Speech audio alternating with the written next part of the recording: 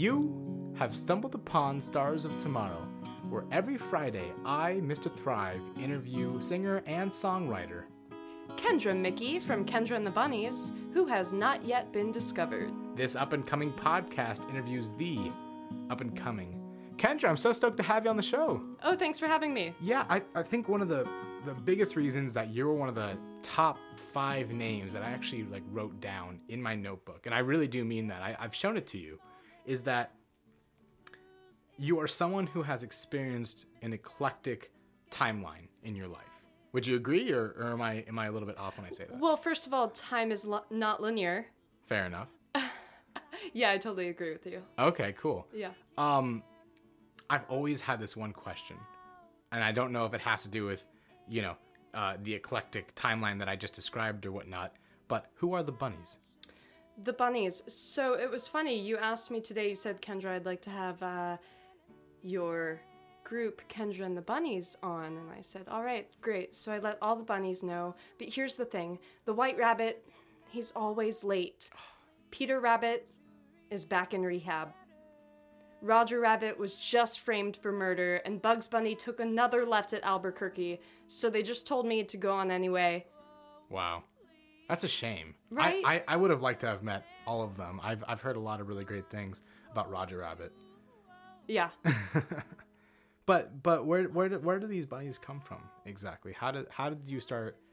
When did you start to incorporate them in your name? So there's a lot of folklore here. Okay. For years I've been going as Kendra and Kendra Bunny, Ken Bunny. Okay. So when I first started singing rock and roll music in my teenage years, one of the driving forces behind my creativity and my sound originated in the 1960s. So one of my favorite bands is Jefferson Airplane, fronted by Grace Slick.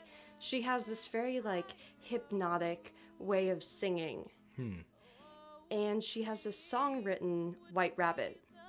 Yes, I've heard it. About Alice in Wonderland. Yeah. So that plays into, that was the first thing that caught my interest. Obviously, I already knew the story of Alice in Wonderland. But, I mean, it just is something that gravitated towards me. So I started listening to this style music and was myself entranced in Alice in Wonderland, the story. So playing into that, the White Rabbit, oh my gosh, everyone's so worried. Where's the White Rabbit? He's like, I'm late for a very important date. But the whole thing about the story is that the story doesn't even start until the White Rabbit arrives. So he's never really late. So it just adds in this animosity from someone who can feel the pressure of life, rushing from one thing to the next. We're always on time for what we're supposed to be on time for. And we're always in the right place at the right time. On top of that, there's also, there's this juxtaposition of character that I like. So, of course, we've got this, psychedelic feel coming in with the White Rabbit. On the other hand, I don't know if you remember when that reality show came out with the Playboy Bunnies, and there was this girl named Kendra on the show. Okay. So as those two themes linked up, I was like, okay, I could be this girl with all these amazing ideas that make people think real intensely. And I take you on this journey in sound and poetry. Or I could just be a blonde with a lot of far out dreams, So I juxtapose the psychedelic character next to the dumb blonde. And I find that adds this sort of tongue-in-cheek feel to my music, and I like that because, life is a blessing, but it's also a little bit of a joke sometimes. Sure, and I'm a little bit worried to ask this question, but I feel like I have to, and only reason why I'm worried is because I don't want to take away anyone's chance of interpretation away. I don't want to, clearly say for black and white what you and the bunnies mean. Yeah. But I have to ask, are these the different layers of your personality, or are they more so a persona that you put on to create a show? Well, I don't necessarily put on a persona at all. I grew up as an actress, and there's so many different layers to my personality that are just inherently there. So I like to play into all of those different characters. It's not that I put on a persona, it's just that I am a little strange myself.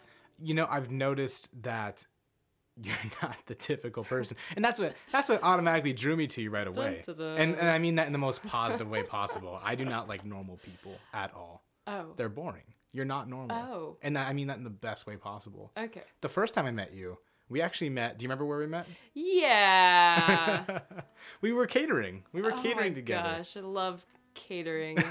It was a wild wedding, actually. Yeah. That was the oh my weirdest gosh. wedding I've ever been to. Strange tattoos, lots of like strange colored hair. Yeah. The bride wasn't the only person wearing white, and some people didn't even come in suits. It was for like a musician. I think it was for one of the people who made the theme song for Stranger Things. Oh, really? Yeah, that's what I heard. Groovy. Rumor that I heard that it was like one of their weddings, and I was like, oh, I'm catering the composer to Stranger Things theme song. I'm tempted to go off on a tangent, And so I'm gonna do it anyway. please do it. You know, both of us have got, we met on that like odd job thing. Since then, I have fully dedicated all of my time and energy to being a singer-songwriter artist. I felt a lot of animosity towards myself when I was putting my time into things that ultimately didn't serve me, if you want to say cater to who I am in the grander scheme of things. So I always like to mention, just like the truth of a situation, because it may help someone out there. I went in between like, can I cuss on this show? Please fucking cuss on the show. Okay, I was gonna say, should I just like fucking quit and like follow my dreams, or should I like just over and over in my head? So Right. if there's anyone out there thinking, should I follow my dreams or not, you should do the former. I mean, I think that's the LA story, really. People have come to LA with little to nothing except for a car, and they've lived out of their car, sacrificing everything to chase their passion in this entertainment industry. You've made some sacrifices. None of the bunnies had to be sacrificed in the making of this God. band. But like there's certain things along the way of my dream that I did have to say thank you very much, no thank you anymore. One of them would be the experience of partying, you know? It was all good and fun until it wasn't fun anymore. Okay. Another sacrifice I've had to make is I don't know if I want to look at it as a sacrifice thing, as rather than just like focusing my energy on what's important. Okay. Yeah. When is enough for you? Whenever the director yells cut. Who's the director? Oh, that's a really good question. I've been trying to figure that out too. I think it's me right now because I go on so many tangents. I mean, on this show, let me tell you, I mean, I've created the script where you and I are talking and whatnot, but I always want the person that I'm interviewing to be the director because, A, it's more interesting that way. Let me tell you guys, I'm an incredibly boring person. But the other thing as well, the other reason why I want the person being interviewed to be the director is because this is about them, and I will know that I've made it in my life when someone interviews on this show who hasn't been discovered, and someone on the other end is listening, and they go, wow, how can I contact this person?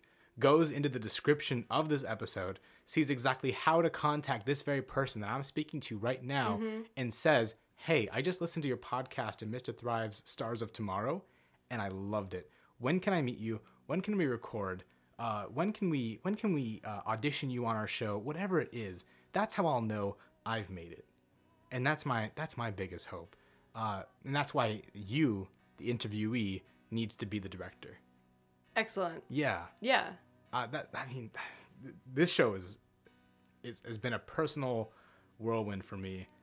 It's been my rock for the past month. This is actually, if you're listening to this, you'll notice that the episode numbers are still in the single digits because this is a very new show for me. Within the past month, this podcast has done a lot more for me than I could possibly explain in words. And perhaps when I get around to creating the Patreon, did I say Patreon? Ooh, wait, whoa, around the corner. Whoa. Wait for that Patreon. No announcement just yet, but when it does happen, you'll be the first to know, and I'll be able on that Patreon to explain just how much this podcast means to me and how it truly is a rock in my life. That's really cool to hear.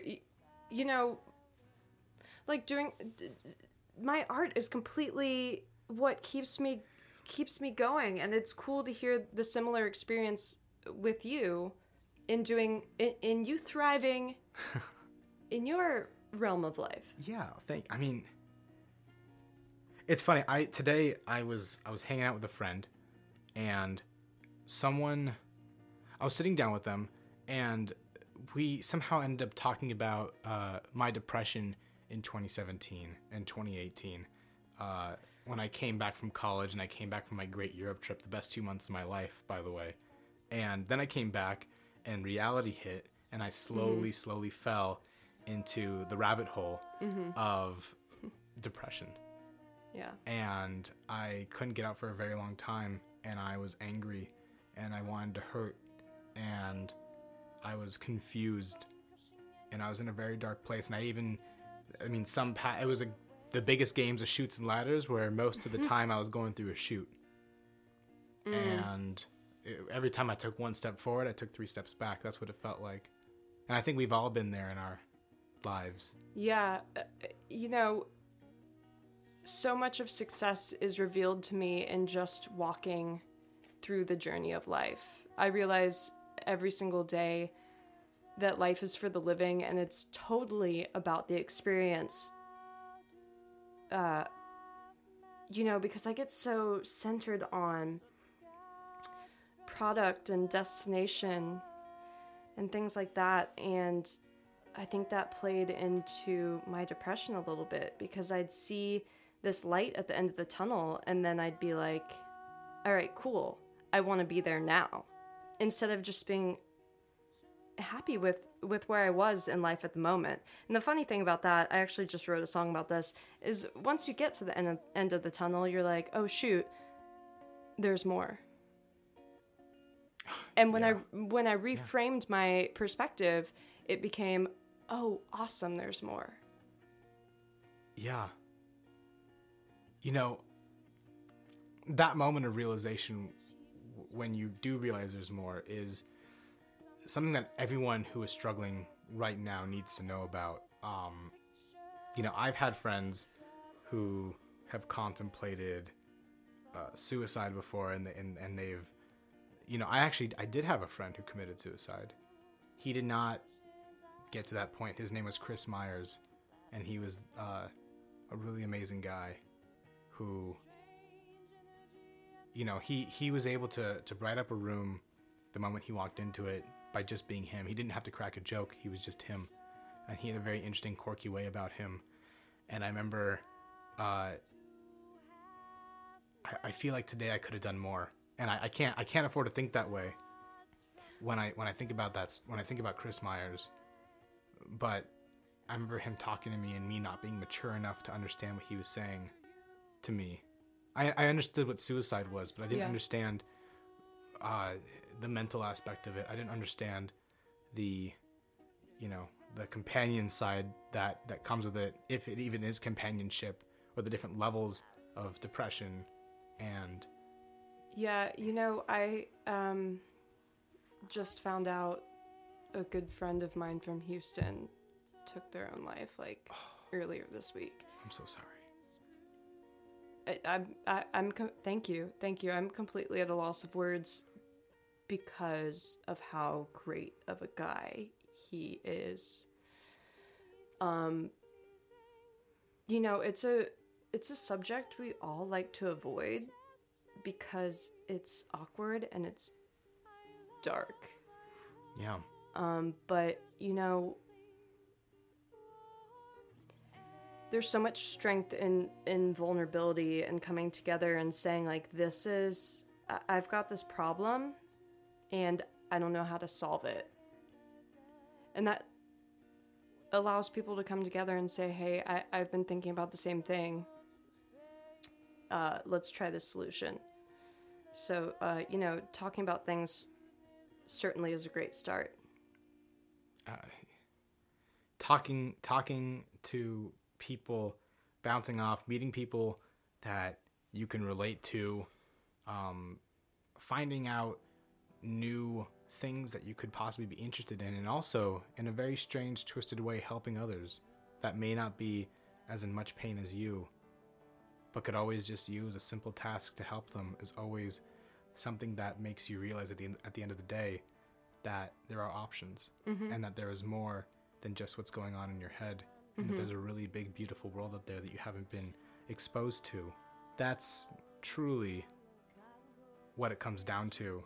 And I've actually never gotten to the point personally of wanting to commit suicide. I'm very thankful for that. I think that makes me a very rare person. I did, however, when I was depressed in my time, and I've been depressed in a few phases of my life, I never wanted to hurt myself, but I always wanted to hurt other people. And that never happened. It never happened, by the way. Well, yeah. But, I mean, it's like rage that doesn't know where to go. Yeah. Anywhere. When I start feeling like that, I'll like shuffle through things I can do. I'm like, okay, I guess I could like break some plates. And then I'm like, okay, well then, like if I play that tape out, I'm like, okay, well then there goes a few of my plates. As I'm trying to make a sandwich tomorrow, I'm like, oh, I wish I wouldn't have shattered those plates when I was upset. So I go hit balls at the local batting cages in Burbank. And it is so great. I grew up playing softball, so just like, Yeah. And I'm sure there's even, with you growing up, playing softball, there's even a little bit of a nostalgic aspect too. I love nostalgia. Yeah? Yeah. Well, how are some of the other ways that you delve into that? I write poetry. Yeah. Insane amounts of poetry. I like the way that words house next to each other. Like, you put two words next to each other, and it's like they're just so excited to meet. The way that they sound, or the alliteration between words. Yeah. The repetition of syllables. So poetry is my main go-to whenever things get like right outside of my reach of control. When it's like, okay, there's a situation that's just like right past my fingertips. I'm going to write about it. And it happens at the turn of a whistle. I mean, I was in the Austin airport headed back to Los Angeles, waiting to check my baggage at the door, actual baggage, not my personal baggage. And I decided, amidst all of that, to write this like really intense poem about the changing residual face of fear that probably centered around my fear of flying, like for sure. Yeah. But it was like in one of those moments where I was like, okay, this is what the situation has presented to me. My mind wants to write about this. I don't particularly feel like writing about fear, but here I go. I'm going to do it. And it allowed me to create a tangible field of what was going on with me, whether I even realized it or not. Someone walked by and mentioned, he just always does this and it makes me feel this way. And it came off in a timid, grasping at the air and not being able to hold on to anything kind of notion. And so I was like, okay, that's fear walking around. I'm going to write about that. Yeah. Yeah. Yeah. I just had a writing tangent myself recently. I don't write as often as you, not by any means, but I certainly do feel as much as you, right? And I was really feeling yesterday. I can't believe I'm talking about this. Yes. Let's get vulnerable here. I broke up with my girlfriend yesterday. Oh my gosh. Yeah. And without getting into why we had broken up, what happened was that my happiness in life, my morale, my mental health was compromised. And what I ended up having to do was make the sacrifice. So leading up to that, I knew that day it was going to be time to end it. I knew that the expiration date had arrived, and there was only one way to go about it. And at first, I have like this only child moment where I think to myself, let's sit in a very dark corner, literally. In the place that I work at, it's filled with sound stages that if you turn off all the lights, you are in the black abyss that you will never be found, and you'll be sitting next to ghosts. And and the company I work for has rumors of ghosts wandering around the soundstage. I've heard ghost stories, and I remember I sat in there in the dark for a couple of seconds, and as soon as I sat there and embraced the solace of black abyss, sensory desensitizing, or sensory detachment, I suddenly got these chills, and I didn't feel safe anymore. And I realized how in the dark I am, and how incognito I was to the whole world, that I had like this inkling fear that Freddy Krueger could be right behind me. And suddenly I turned on the phone on my light and I walked out. I was like, nope, this is stupid. That's a dumb only child thing. I don't know why I did that. So instead what I did was I took out the very notebook that is sitting between us right now. The very notebook with all the names in it. And like a crazy person, I started writing. And what I specifically wrote was, I wrote about, I've always had a fascination with Catholicism's 7 deadly sins. And I wrote down how my feelings relate to those 7 deadly sins in this particular context. Going from pride, lust, greed, envy, gluttony. What else is there? Oh my God. I always have like a trial. Wrath. And oh God, every Catholic who's listening to this right now is going, come on, just say it. You forgot number 7. Did I say lust? Heck, I don't know them. Okay, I think it's lust, but I think that's all of them. I think I've said all of them. But anyway, I don't know that one. I wrote about all my 7 deadly sins in this case, and that was really helpful. Yeah. And my mind kind of just opened up, and I found myself breathing a little bit better. Yeah. Isn't that wild? I mean, the interesting thing about these really tumultuous subjects is that once they're opened up, I mean, it's just like, shucks, why was it so difficult to get to that place? Why does it have so much difficulty surrounding it? I do healing work as well, and I think that this is a huge motion to that ocean of of how things go. I mean, there's some things in my life that I didn't want to deal with for a while because it felt so tangled up. And then once I started to unravel that feeling of blue, I realized it was really a gift reallocated in a different way. All of those feelings that had me running fast and far from my problems are what I find the most joy doing. Like writing a poem about somebody walking by at the airport, or playing blues guitar. Like those things that make me feel like, oh man, are the things that I'm like, oh my goodness gracious, listen to this, dun dun dun dun dun dun. So is that healing work? Because we've before every interview, I always do a pre-interview session just to kind of write down. And I remember you mentioning healing work. You've now mentioned it, and I've purposely not looked it up. I've not looked up and not asked any questions about it. What is healing work for those of us like me who don't know what it is? You were wise not to ask any questions, Grasshopper. Yeah, I mean, it's something that I'm learning more and more about every day. I've gone into certain books to study these different paths of healing, whether it's one of the initiated ways that I walk this path is through Native American shamanism. I've recently started studying plant healing through like the Celtic methods, And then there's a little bit of something I've dubbed rainbow healing, but I think that's also a term in the community as well, which has to do with aligning colors. Wow. Okay. So I've taken my hand in reading about these and going to certain ceremonies.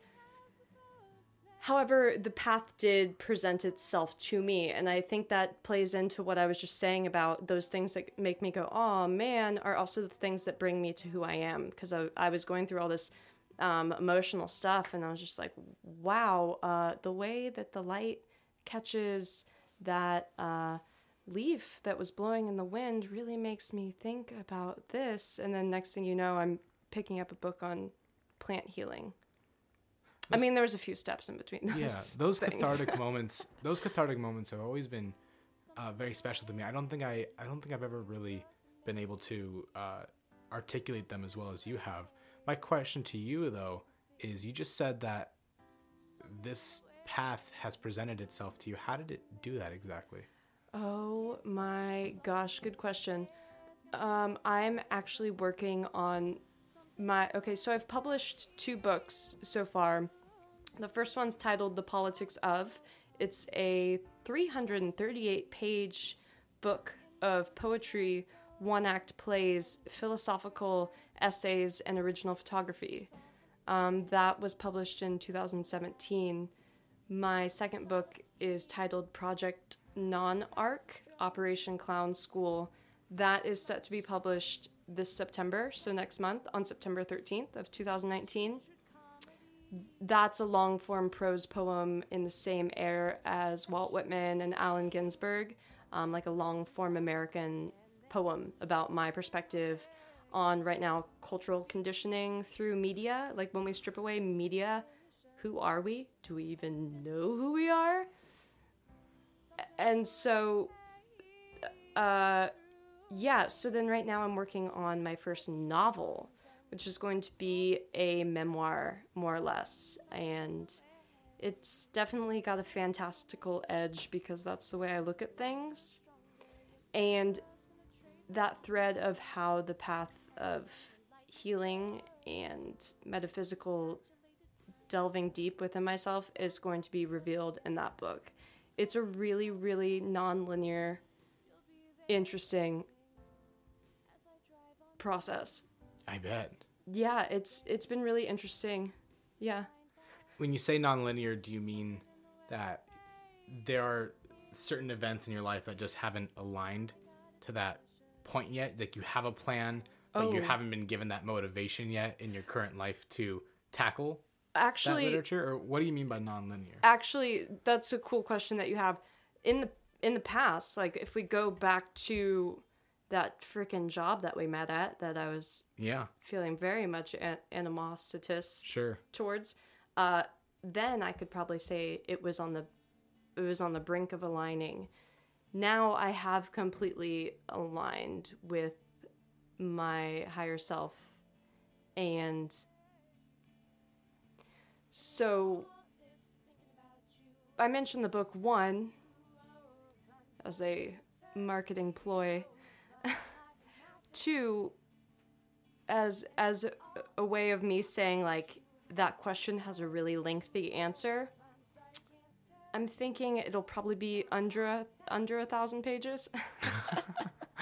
Wow. That's amazing. But then what I mean by non-linear is, like, you know, I mentioned earlier that time isn't necessarily linear, at least in the way I live my life. Like, things that I've been thinking about, like, you know, everything has a cycle to it. So things, you know, begin at one point and end at another point. But then in between, okay, so let's say cycle 1 has point A1 and then point Z1. Okay. In between A1 and Z1, cycle 2 begins. Then cycle 3, cycle 4, cycle 5, 6, 7, all the way. I mean, I lost count. But what I'm saying is, in between A1 and Z1, 2A is lining up with Z2. Okay. 3A is lining up with maybe like D3 at that time. Okay. So things seem non-linear because a lot of things are overlapping. These variables, are they indicative of emotions? Or are they indicative of events? Man, indicative of a lot of things. Sure. Yeah. I mean, it's a wild concept. I've never spread out in a grid that I mean, I guess my simple practical outlook on time is very linear. And it's like introducing a 2-dimensional object to a 3-dimensional object. And it's funny that we're having this conversation because the very last episode with Max Richter talks about introducing these different layers of dimensions, and how that relates to cosmic horror, which is something that he talks about. He's a cosmic horror writer, and if you haven't listened to that episode yet, you absolutely should. But while you're here, stay tuned, because Kendra just has thousands and thousands of more layers. She is the most interesting onion you haven't peeled yet. And she does not stink either. I will make you cry, though. Yeah, she will make you cry. I was actually wondering, though, speaking of the project that you wrote, Project Non-Arc, Operation Clown School, we have a copy right here. And I was wondering if you'd be willing to read an excerpt. Yeah. From it.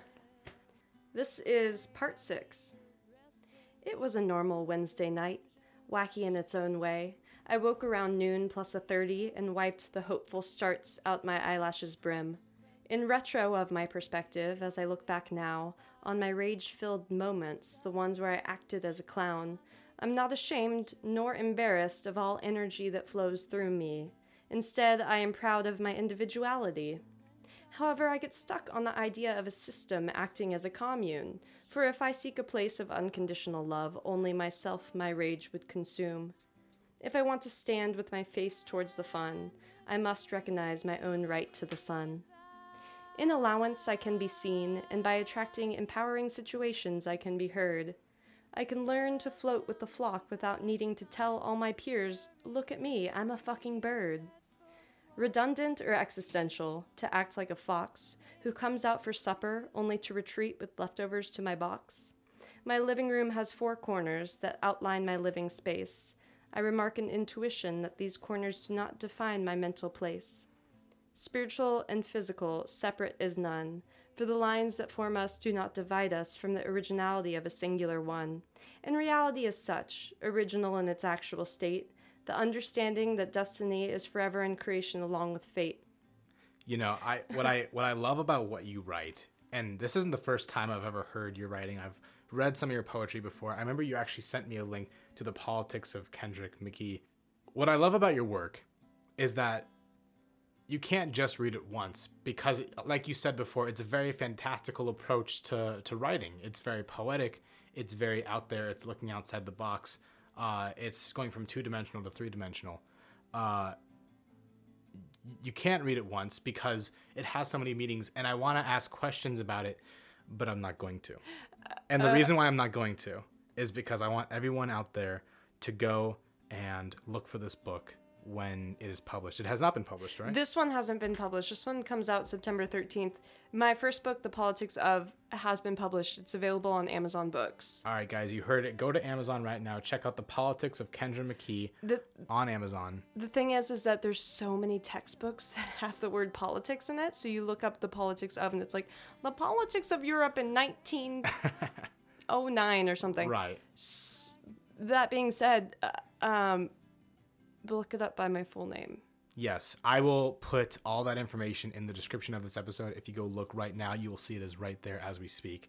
On top of that, stay tuned for, you said September 13th? September 13th. September 13th for the Project Non-Arc Operation Clown School by Kendra Mueke. Mickey, like Mickey Mouse. Kendra Mueke. Yeah, I like the way you were saying it, though. Mueke. Mueke, yeah, I guess Where'd my keys go? Good one, Dad.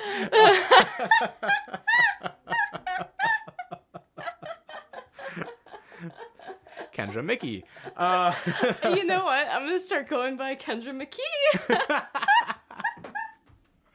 Look what I started. That's awesome.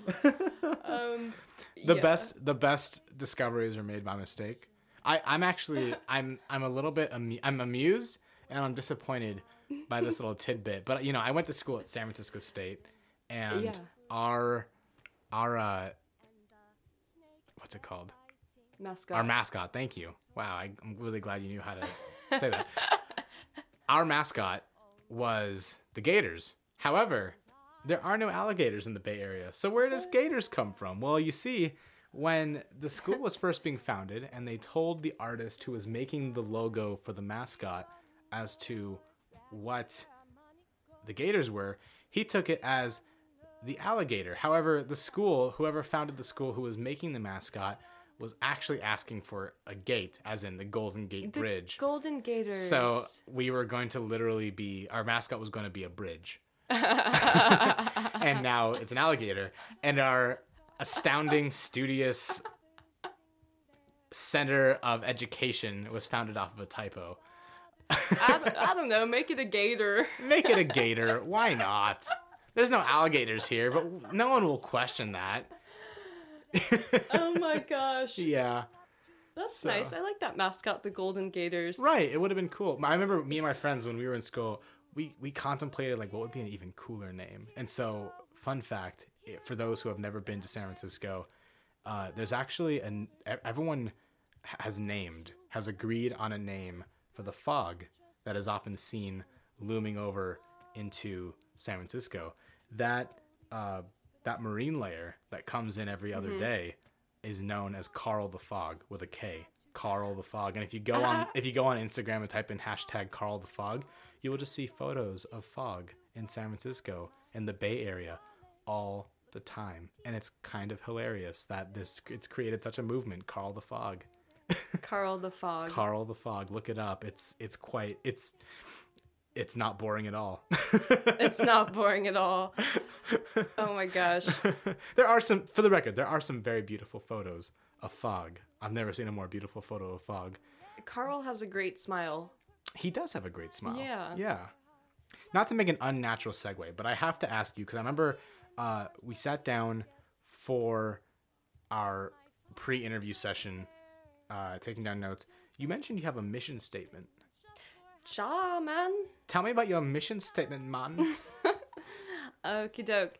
So, my mission statement is for the peaceful gathering of community through means of song, voice, and action. When we come together as a community, it sparks ideas within one another that allows for a greater movement. I mentioned earlier that I'm heavily influenced by the 1960s, and I feel like there's a lot that we left off on. Probably one of my favorite writers, Hunter S. Thompson, mentions, he's like, there was a point in the 1960s where the water hit a high mark, and we were like banking on this dream that there was going to be something better and there was going to be something more, and then once that water hit the high mark, it started to roll back. And I look around today and I feel like there's more that I can do to create peace within my environment. And so that's something I strive to do in every single way that I represent myself. How can I bring peace to the place that I just walked into? Whether I'm about to go perform on stage, how can I bring a peaceful essence to all the listeners in the audience? Or if I'm going to get like the headlight on my car fixed, like how can I be a good person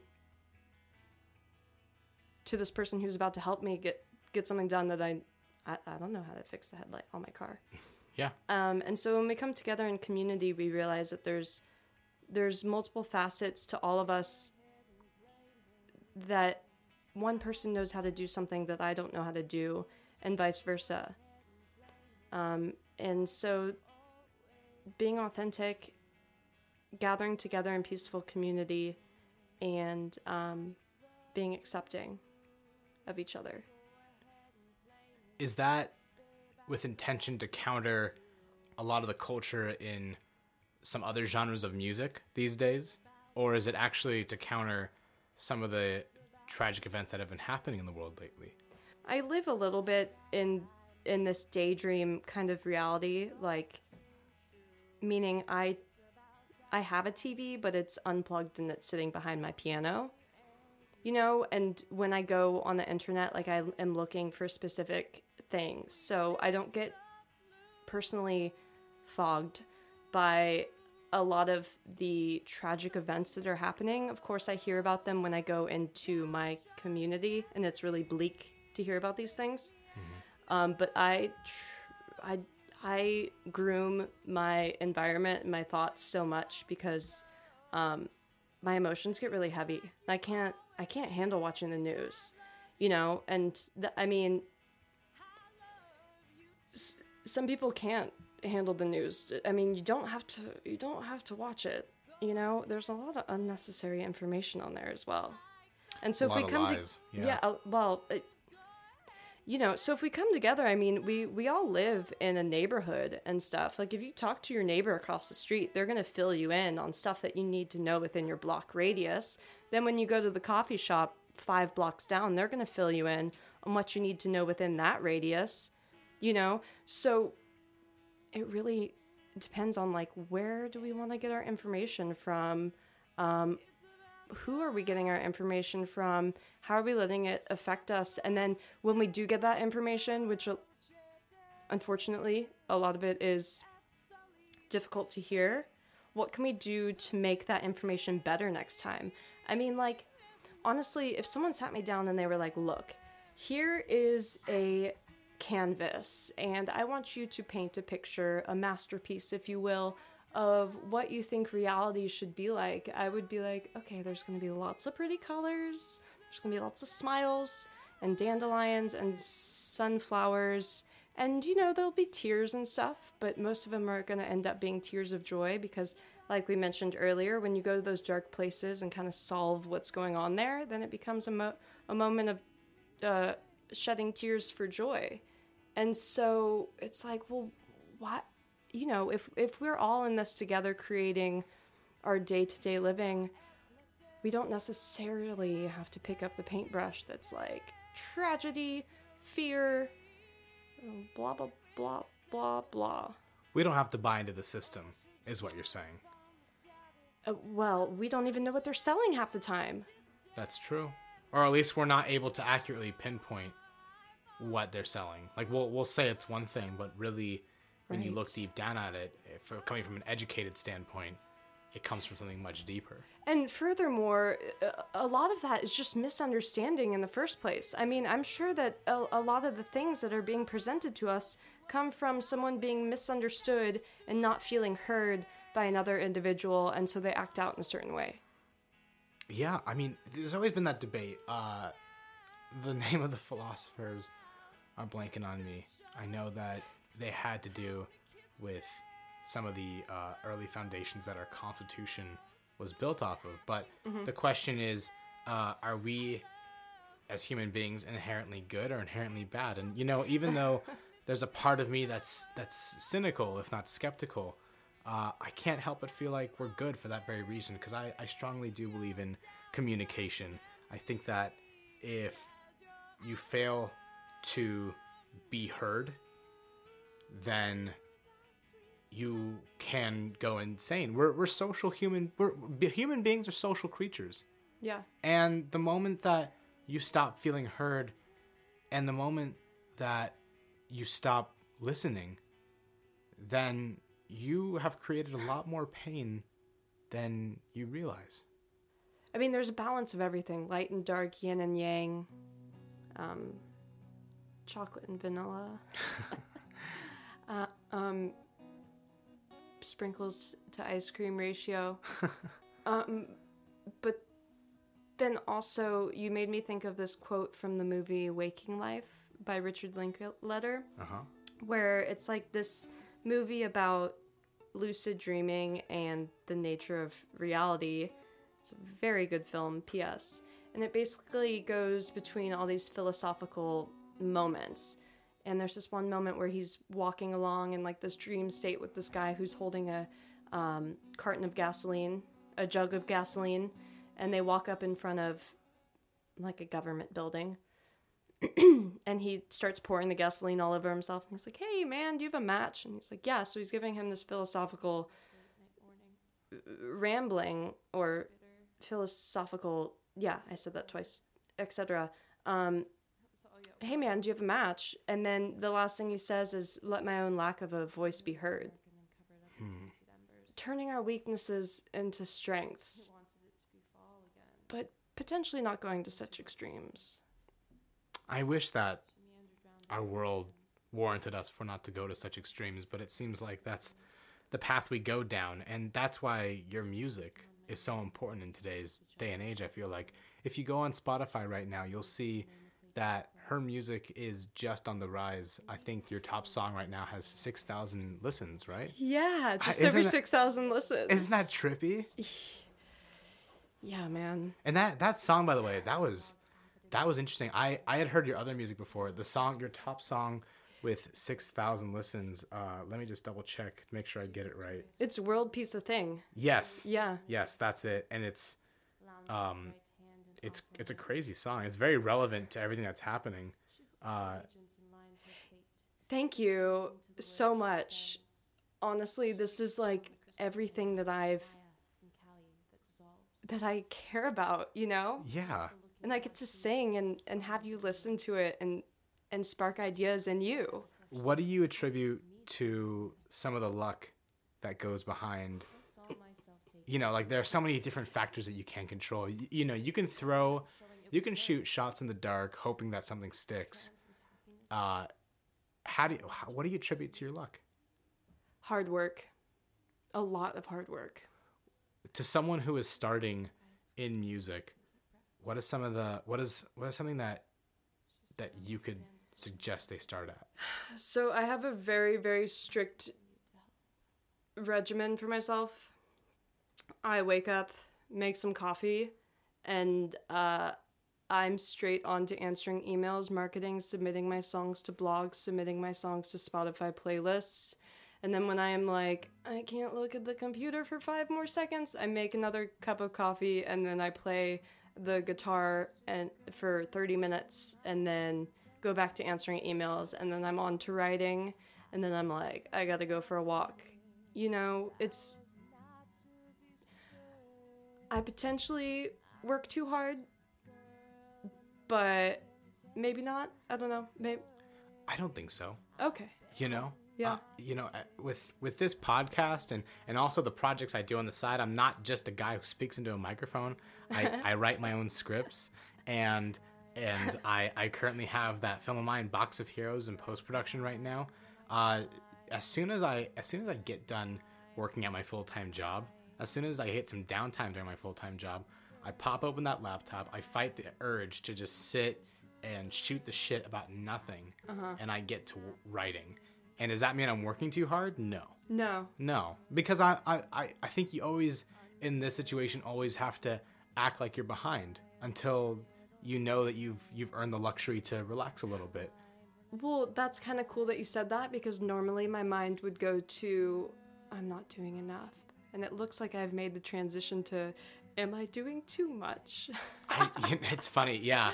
You can't be satisfied, right? Oh, I can't get no. Yeah, but but I think that you should embrace it. I remember I took a life skills class once. And, you know, to be honest, those life skills classes, they don't always have a lot of merit to what they're saying. I think that a lot of it's written from a place of ego. No offense to anyone who has ever instructed a life skills class. But the 2 most important things I ever heard from a life skills class is, 1, hang out with the masters. Yeah. Be around them all the time, because as soon as you start hanging out with them, you will increase in whatever you're trying to do. Right. For me, it's just general intelligence. I don't think highly of my intelligence. However, I do think I'm smart. And the only reason why I'm able to say today with confidence that I'm a smart person is because I've sat around those who I admire. Right. And I hold myself to a strict standard as to who I associate myself with. Right. The other thing that I had heard from this life skills class that has always stuck with me is embrace the plateau. And it sounds like even though you have reached the 6,000 listeners on your song, you're in this plateau and you need to embrace that happy medium that you're at right now. Because if you keep this going right now, if you keep this current pace that you're at right now, at where it is now, eventually your shots in the dark will hit something. Yeah, I mean, the Zen of archery says that eventually you'll be able to close your eyes and pull the bow on your arrow and get it bullseye. Wow. You know? Yeah. With the right frame of mind. I like what you said about putting yourself into a certain realm. I listen to a lot of like self-help books because my TV is behind the piano. It's a great way to put it.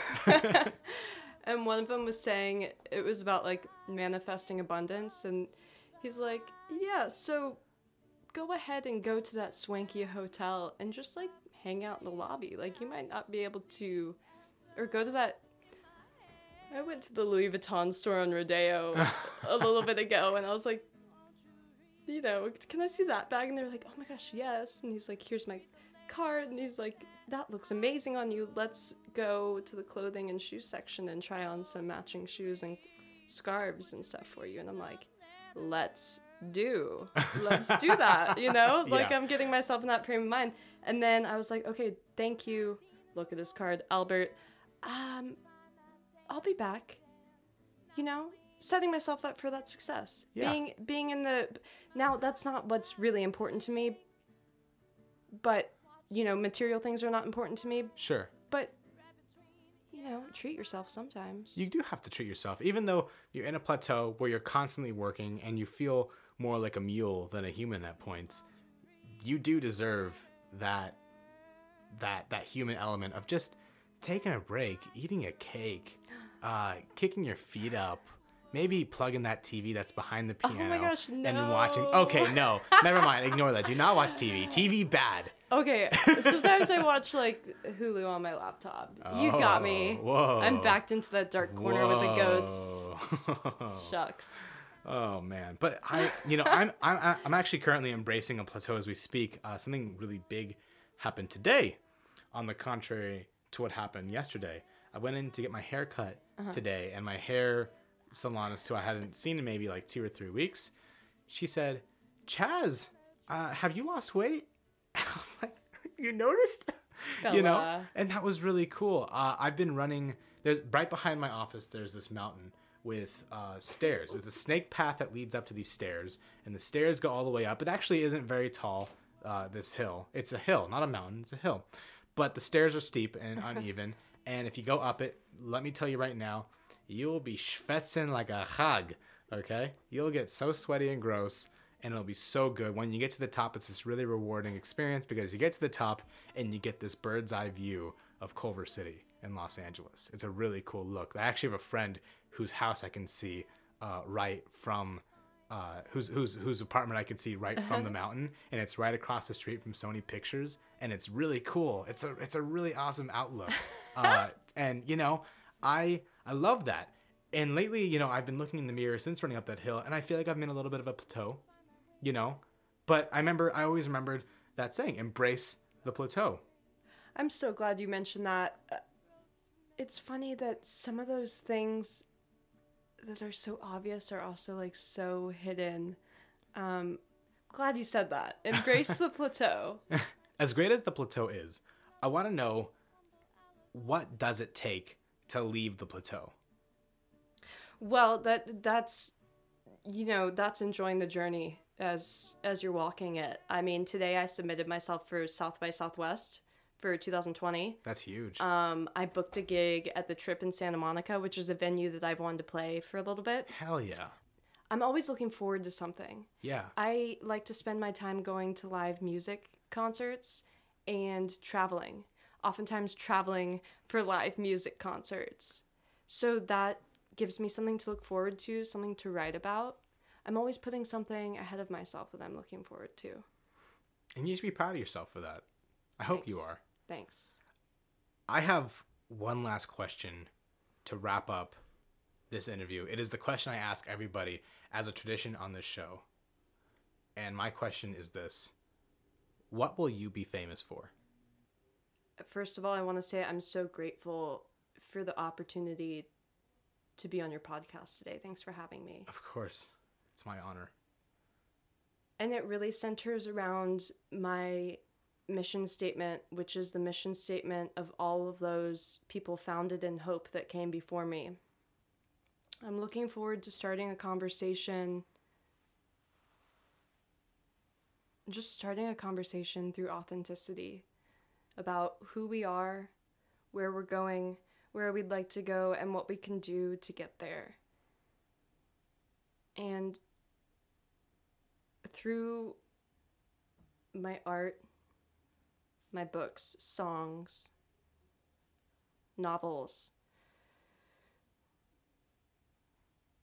getting people thinking and influencing their lives for the better. So, in answer to your question, for influencing people's lives for the better. Thank you for sharing. Thank you. One last question. If someone listening to this right now wanted to contact you, what is the best way for them to reach out to you? If you say my name three times in the mirror and spin around. Give me a follow on Instagram. I'm at KenBunny, as well as if you'd like to email me, I love pen pals. I'm writewithkendra@gmail.com. Write as in WRITE. All that information will be in the description of this episode. Be sure to stay tuned. We have a lot of amazing stars of tomorrow who have not yet been discovered. Kendra, thank you so much for joining us. You were absolutely amazing. And otherwise, have a great rest of the week, everybody. Thank you.